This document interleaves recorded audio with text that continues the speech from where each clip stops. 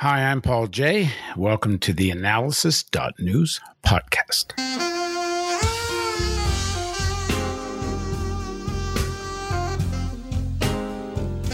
Joe Biden will be the next president, barring something unexpected. And these days, that something could well be increased provocations against China or maybe Iran, creating an opportunity for Trump to have his wartime president moment. Outright war is unlikely, but almost war, possible. If you think that Trump represents an extremely aggressive section of American capital and is moving the country towards a Mussolini-style corporate fascism, then there's only one way to defeat Trump, and that's to vote for Biden. That said, we shouldn't have illusions about who Biden represents. So consider this interview one that helps dispel notions that Biden is anything other than a representative of, at least domestically, a somewhat less aggressive section of finance and big corporate power. Less aggressive, but Biden is still a defender of a system and policies that created the greatest inequality gap in history and set the table for Trump.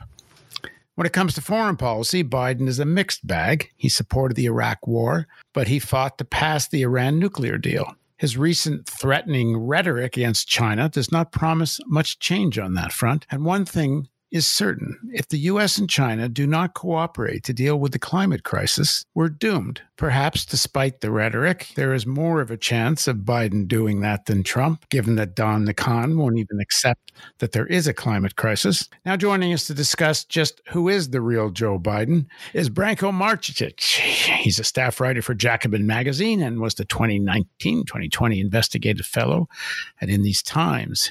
He's the author of Yesterday's Man, The Case Against Joe Biden. Thanks for joining us, Branco. Thank you for having me. So when you wrote this, when it was published, the primaries were still on. Joe Biden was not yet the nominee. So while he is yesterday's man, I guess he's also, whether we like it or not, today's man.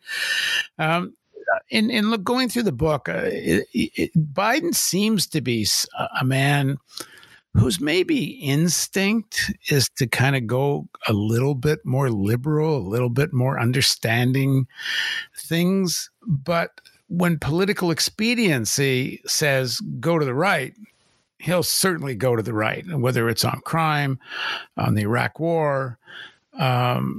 So just overall, did I come away with a correct impression? That and what do you make of that? Yeah, I would say so. I mean, he's definitely on the more conservative end of the Democratic Party. He's not an ultra conservative, but he definitely leans that way. I mean, if you look at even his AFL-CIO rating, he was for a long time in the 80s. He basically was around the same level as Gary Hart, who was hated by organized labor. If you look at, for example, his lifelong environmental rating, he started out as a really committed environmentalist, but by the end, his ratings were pretty middling, and in fact, actually pretty low if you compare them to most other Democrats. Biden has these conservative instincts. Part of it is, of course, the state that he had to run in and win. Part of it is the time that he came up in. I mean, I try and explain that in the book that he ran as kind of a slightly socially conservative New Deal liberal initially. And then when American politics really kind of shifted to the right by the end of the 1970s, and he saw that he had an impending re-election, he kind of shifted to the right to follow that. And that's where he stayed for a long time. I mean, even as late as the early 2000s, and I think it was 2003, he said, left-wing populism is not the way that you win elections. The country was exactly where it should have been with Clinton's third way. This is what has to happen, not just to win, but also just to govern.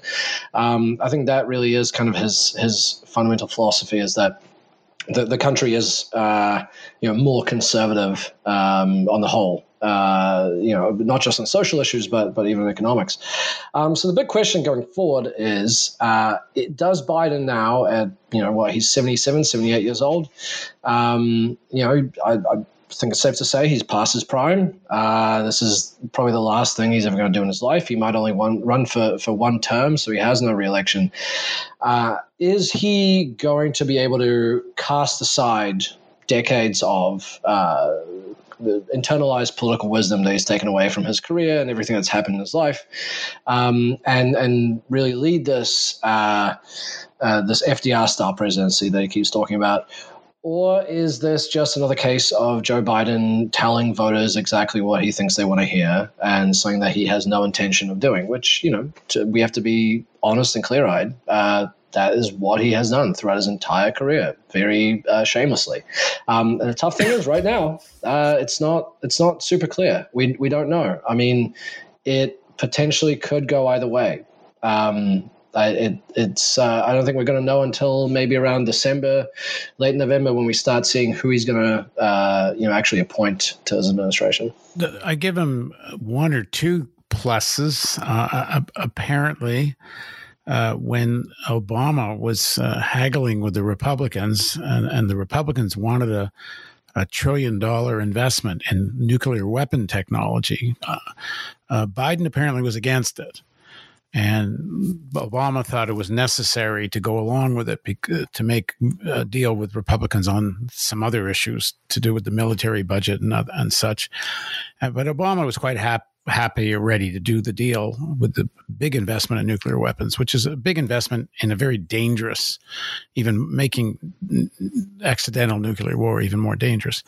And Biden apparently opposed it. This is in a book written about it. The other thing I give him some credit for is that he fought for the Iran nuclear deal and fought against Chuck Schumer and that wing of the party that's very hawkish and very pro-Netanyahu Israel. And Larry Wilkerson was on the Hill fighting for the Iran nuclear deal, and he was saying that Biden fought quite hard for that. On the other hand, he's got a pretty lousy history on a lot of foreign policy issues. So why don't you talk about Biden historically on foreign policy, and then we can talk again about what to expect. As I said in the introduction, his rhetoric on China has been pretty bad. Yeah, Biden, similar to on the domestic front, he started out as kind of a liberal on foreign policy. He was very critical of U.S. policy in countries like Angola, and he was critical of Henry Kissinger. Again, by the time that he had to run for re-election in the late 70s, he kind of flipped that because he realized, hey, wait a minute, I got to try and appeal to, I guess, a more conservative voting base, even though that's not how he had won originally, but nonetheless. And by the 80s, when Reagan wins, he completely makes a shift to kind of being more of a Democratic hawk, because he looks at Reagan's victories. And he does this whole tour through the United States, kind of castigating Democrats and telling them, hey, we can't be the party of not going to war anymore. We have to support military intervention, at least be more willing to do it than we have been in the past. Otherwise, we're going to keep getting rolled by these guys. And by the 90s, he's very much a full-fledged hawk. He's calling for intervention in the wars in Yugoslavia. He's calling for harsher measures against Iraq. All of that obviously leads up to the moment in 2002 where Biden not just votes for the Iraq War, which is the thing that people have always kind of slammed him for, but slightly inaccurately, because he didn't just vote for it. He was a full-on cheerleader for it. I mean, he was vital to the Bush administration's messaging to sell Democrats and liberal voters onto the Iraq War, and actually even toured after his vote, toured the Middle East, kind of trying to smooth things and make sure that when the U.S. invaded, there would be no problem. To his credit, by the time he was in the Obama administration, he definitely took some good positions. You mentioned the Iran deal. There's also the fact that he opposed the war in Libya, reportedly. He opposed a surge in Afghanistan. On the other hand, at the same time, Biden was responsible for devising what basically became Obama's foreign policy, which is it's called the counterterrorism plus policy. So basically, drones and special forces. That was Obama's approach. Instead of sending troops for these costly wars, invasions, instead what we'll do is we'll kind of just do these small little quote unquote surgical deployments, which of course is much cheaper in terms of lives and money for the United States. In terms of whether it's actually strategically better, that I would say has been proven completely the opposite, because people in these countries still resent the U.S. intervening, whether they're invading or whether they're just blowing up their neighbors with drones, or raiding their houses at night and killing family members.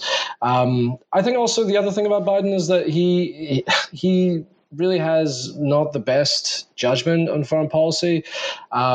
He was one of the people that pushed for NATO expansion in the 90s.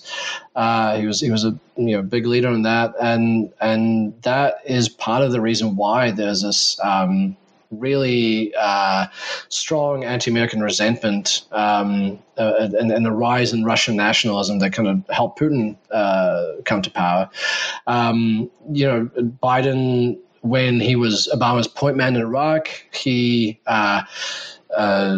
pushed for al-Maliki, the Iraqi strongman, to stay in power, and he kind of overruled people who were kind of looking for a less sectarian solution to Iraq's problems. Biden's belief is that people are kind of racial and ethnic and religious lines irreparably divide people, and that can't be bridged. And therefore, war and conflict is inevitable between people of different backgrounds. And so the only way to deal with it is to separate them. That was where he pushed in Iraq, and that was a disastrous idea that was criticized by pretty much everyone. So I could go on and on, but it doesn't always have the best foreign policy judgment. Even now, we can go into this a little more, but even now, he's not really proposing to roll back some of the stuff that Trump has done. He's going to leave in place a lot of the things that Trump is doing that's disastrous. A mixed bag. For example? Yeah, he was asked whether he would take sanctions off Iran. I mean, these sanctions right now in the middle of coronavirus, they were always arguably genocidal. Maybe people want to quibble with whether that word is appropriate in that context. I think now it can't really be disputed in the middle of this pandemic. And Biden said that, we'll have to see. He's not going to commit to it. He's also going to. Is he committed? Is he committed to going back to the Iran nuclear agreement? Yep, he is. So we'll see I'm not sure how he's going to reconcile those two things. Also, it's going to be difficult. Yeah, because if you go back to the agreement, you got to drop the sanctions. Yeah, right. Yeah, but then there's a question of, is Iran even going to want to? They may have no choice ultimately, but as it is, if I was an Iranian leader, would really not be sure what the benefit is of entering a deal that is going to be reneged on as soon as a Republican comes in. So I think there's going to be difficulties there. But hopefully, Biden at least does the right thing, and maybe when he's not campaigning, eventually he, will lift sanctions as a kind of show of good faith, I guess. I don't know.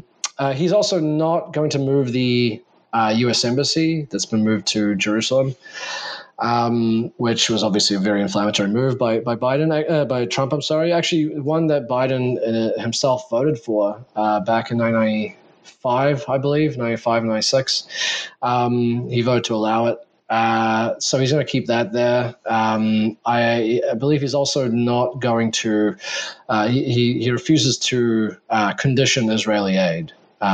Which at a time when Israel is going to annex a large swath of Palestinian land, I'm not really sure what the end goal there is. I think a lot of people will say, well, this is just Biden saying stuff during the campaign. He doesn't want to move too far left to give Trump too much ammunition, or give Republicans too much ammunition.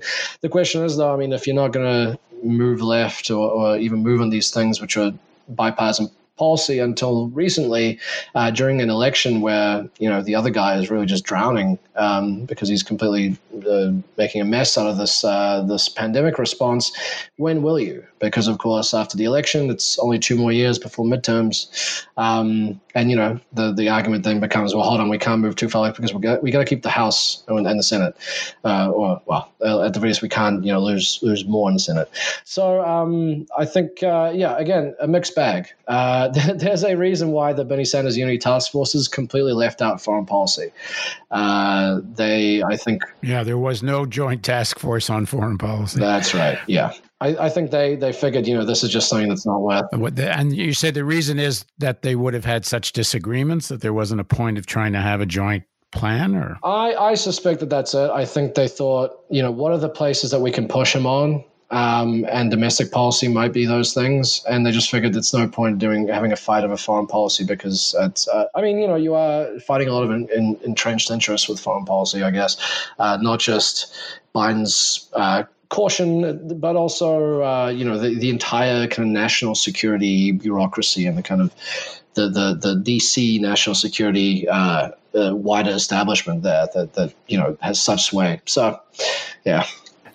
Before we get into the substance of the Biden climate plan, there's a foreign policy piece to this, and I said this in the introduction.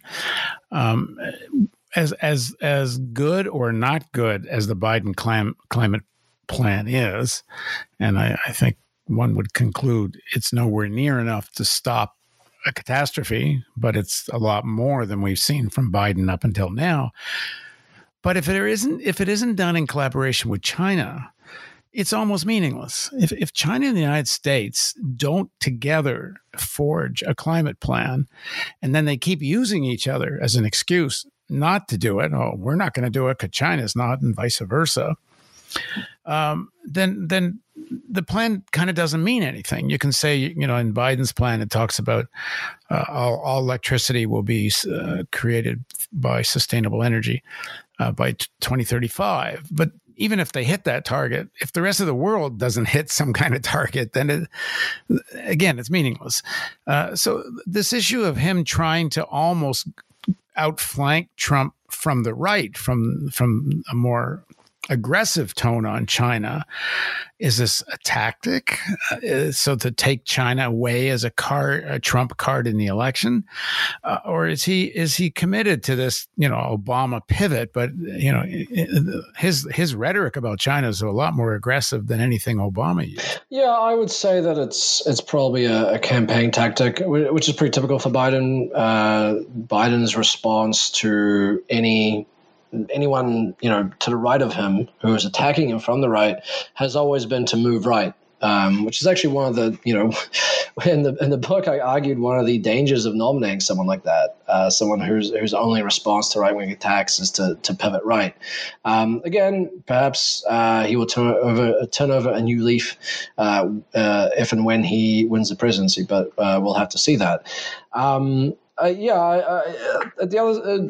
other point about this is that this idea of competing with China, going green, but also making the center point of this kind of competitive economic strategy, that's a pretty typical standard Washington kind of view. Honestly, during the primary campaign, I didn't really see anyone articulate any sort of realistic vision for what actual climate policy will look like other than Bernie Sanders. Even Elizabeth Warren kind of couched her plan in terms of competing with the rest of the world, in terms of kind of making the United States this big exporter. And so, yeah, you're right. Unless there's cooperation, not just with China, but even with countries like Russia and a host of others, obviously that are big polluters. Unless that happens, yes, all these plans are very nice, and even if they get achieved, it will ultimately not mean anything.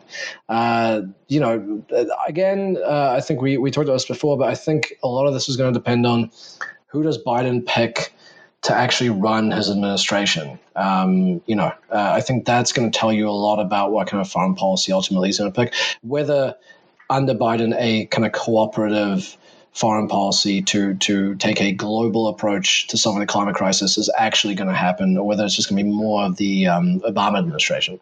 What do you make of a Susan Rice as either VP or Secretary of State? Susan Rice on the hawkish end of the Democratic foreign policy debate. I think we can expect probably a lot of tough stuff against Russia. I think Biden has said as much as well. Again, trying to create a contrast with Trump, saying, well, Trump doesn't go hard with Russia. I will. It sounds very good. Unfortunately, the reality is that the U.S.-Russia relationship it's been terrible for a long time, even before the hacking, which itself was a response to provocations by the United States.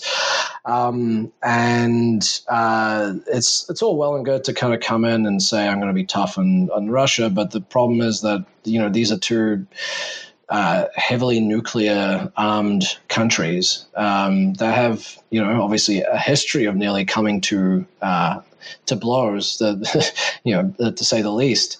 Right now, the political climate is such, and it's been this way for 4 years, that even floating the idea of having a cooperative relationship, or at least tamping down tensions with Russia, is a good thing. It's something that the world should aim for. It's kind of has been delegitimized. So I think that's what we can look forward to with that. I mean, another person to watch for is Michelle Flournoy. She was in 2016 floated to be Hillary Clinton's Secretary of State. She is now at a think tank. Obviously, that didn't work out. But I've heard some things that maybe she could be in the running for a similar position again. And if so, I mean, Flournoy has written in the past about the idea of centering U.S. security in economic security and basing it on becoming an even bigger exporter of fossil fuels. So if Michelle Flournoy gets in there, will not be a great sign for preventing the climate crisis. But I think all this points to why people, when Biden, if and when Biden wins and Trump is out, people cannot just simply sort of go back to brunch, as people have been saying over the last few years. People are going to have to resist and going to have to pressure Biden as much as they have Trump. Otherwise, it's going to be very easy for him to do a lot of terrible, terrible things.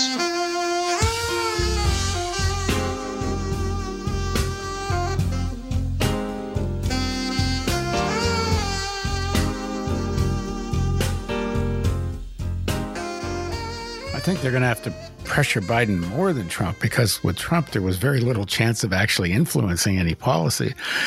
But Biden needs to hear the footsteps in the streets, or his natural inclination will be to succumb to the pressures of both finance and the military-industrial complex and so on. He's got to feel practically, I mean, terrorized is too strong a word, but he's got to really feel that the people are ready for massive change. And this accommodation he did with the left wing of the party, putting AOC on the climate task force and, making these deals with Bernie to make it sort of appease the left of the party.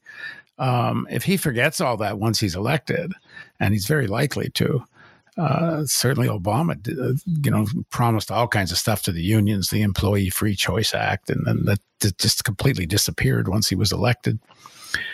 His natural inclination will be, as you say in the book and in the interview, just to get along with the more, quote unquote, centrist Republicans. But if there's a real massive organizing in the streets and online and wherever, I don't kind of see it as the problem. The consciousness of the movement, the protests in Portland, we did this other conversation on Portland.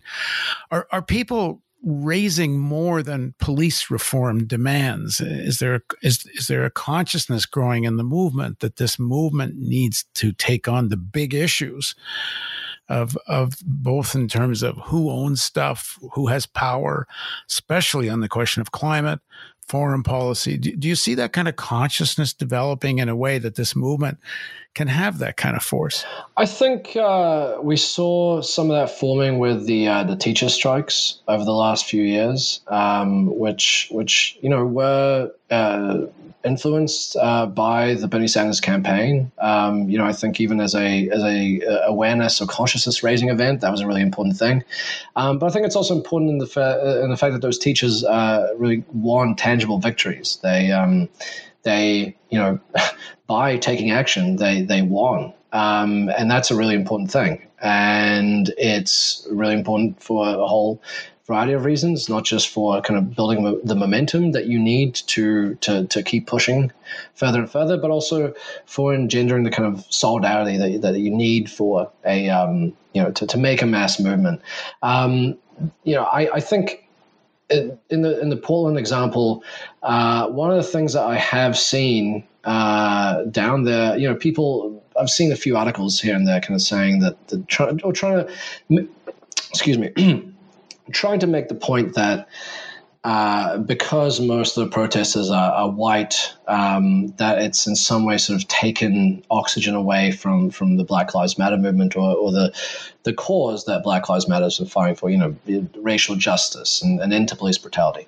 And honestly, I think that couldn't be further from the truth. I think actually one of the amazing things about the last couple months is the fact that people from a wide variety of different backgrounds do feel a sense of solidarity, even across racial lines. That it shows that that is not such a big division, that people cannot have solidarity with a fellow man and fight for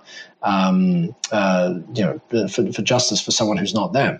And that's what we're seeing in Portland. I talked to actually one of the protest leaders, and he said, there have been many police killings in Portland and elsewhere over the years. There's been many protests. The police response has always been just as violent as it has been this particular time. What's new this time is that there's all these other people, elderly people are coming out, people who may not have been protesting at all the last few years or ever, but were so affected by what they saw that they understood the need to get out on the streets. And he said, their eyes have been opened. And I think we're seeing that across the U.S. in general with police brutality. I mean, these protests now are much more popular than the BLM protests were back in 2015. I think they were viewed majority negatively at the time. That's been a huge shift. Hopefully that's not just going to dissipate, but it's actually going to be something that people can build off of going forward. I mean, there's definitely been victories that have been won in some cities to achieve police reforms. It remains to be seen. I have my fingers crossed. I hope that it does lead to something bigger. In the book, you have a paragraph where you say that it's not, I don't have it in front of me, but it's not out of the question Biden could actually move even more to the right, in a sense, could accomplish more moving to the right than even Trump. And there's some people arguing that there's not enough difference between a Biden and a Trump for people to get involved in worrying about whether Biden wins or not. You've spent the last bit of your life with Biden. What do you make of that debate? I mean, I think that is a real concern. I mean, when the protests had just started, when we were seeing this really crazy wave of state violence being visited upon protesters and journalists and everything, and people kind of pining for the end of Trump. And I tried to point out, well, hold on, this isn't, Trump's done some terrible things, but for a long time, this was actually violence at the hands of Democrats, liberal mayors, Democratic governors. They were overseeing this stuff, and they were the ones who were blaming outside agitators and bringing in federal surveillance and everything. And it was around this time that Biden put out this bit of his platform to do with policing, I believe, or no, it was outreach to the Jewish community, and one of the things that he wanted to pass was a domestic terrorism bill. Which, if we remember, when Trump was talking about declaring Antifa a terrorist organization, which people were very rightly alarmed about, one of the reasons that he couldn't do this was because there isn't domestic terrorism legislation.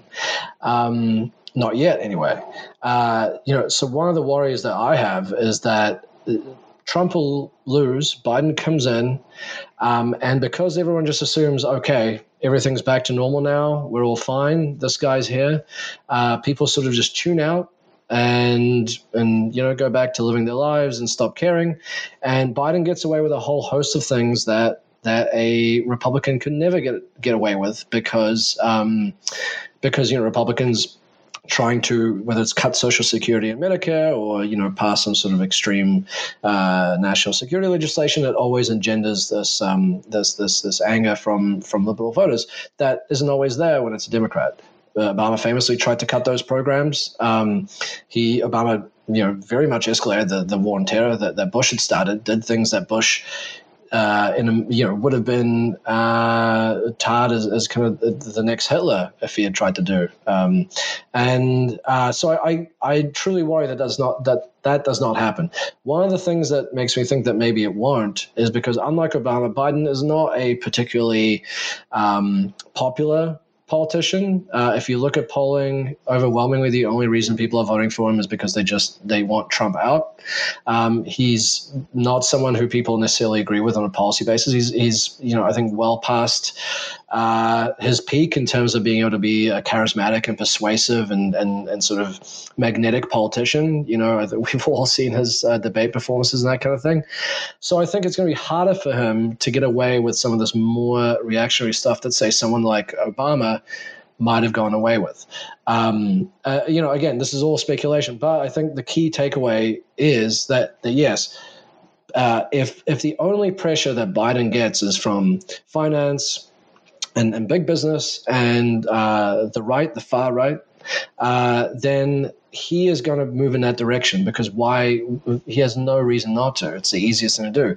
So the pressure from the left has to be equal, if not greater, than the pressure he's getting from the right and from big business. And that hopefully means people will be out in the streets even under a Biden administration. And something you said in the beginning, which I think I agree with, his age is actually a plus in a way.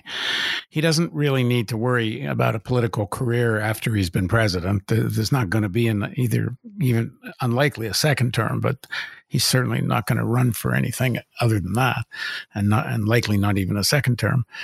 He's not looking to feather his nest the way Obama was. I mean, Obama wanted to live with the billionaire class once he left the presidency, and he more or less is. His buddies and friends, he goes vacationing with the super rich.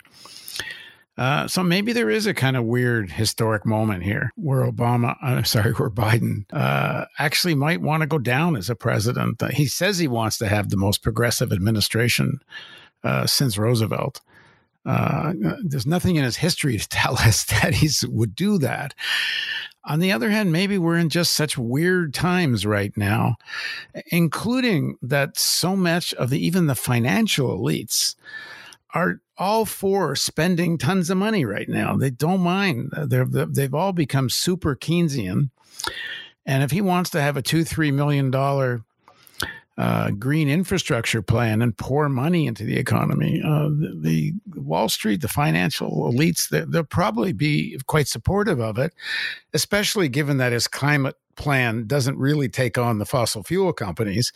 So I don't know how effective it's going to be actually in terms of climate, but in terms of a kind of liberalish Keynesian domestic policy, the conditions are quite good for it. Yeah, I think it's, as you say, important to remind ourselves that in this particular historical moment, anything can happen. Some, really crazy things could happen that I would not have envisioned when I was writing this. I definitely did not envision a global pandemic and accompanying depression. And so I think that's key to know. I think the other thing is, there's a bit of a bigger left bloc forming in Congress, at least in the House. I think those lawmakers have to start acting more like the Tea Party did, for the Republicans, really throwing their weight around, even if they're a very small amount of people. They otherwise it's going to be very hard to. They don't have any other leverage. They're not going to be given a seat at the table. The Democrats don't want them to have any influence on the policy. And again, to reiterate. People, they got to get out there. The worst thing that can happen is that people make excuses for Biden in the same way that they did for Obama. I'm sure he wants to do the right thing. He just can't. He has to do this because, he has to win the midterms, blah, blah, blah, blah, blah. That's the absolute worst thing you could do with a politician is to coddle them. You have to light a fire under them. You have to make them create the pressure, make them do what you want them to do. To use that apocryphal FDR story, when a bunch of labor activists and others went to his office and he said, I agree with everything you want me to do, now make me do it. So even if we assume the very best motives from Joe Biden, that he really does want to do this, he really does want to be the next FDR, make him do it. Listen to the original FDR, make him do it. All right, thanks for joining us, Branco. Pleasure. And thank you for joining us on the theAnalysis.news podcast.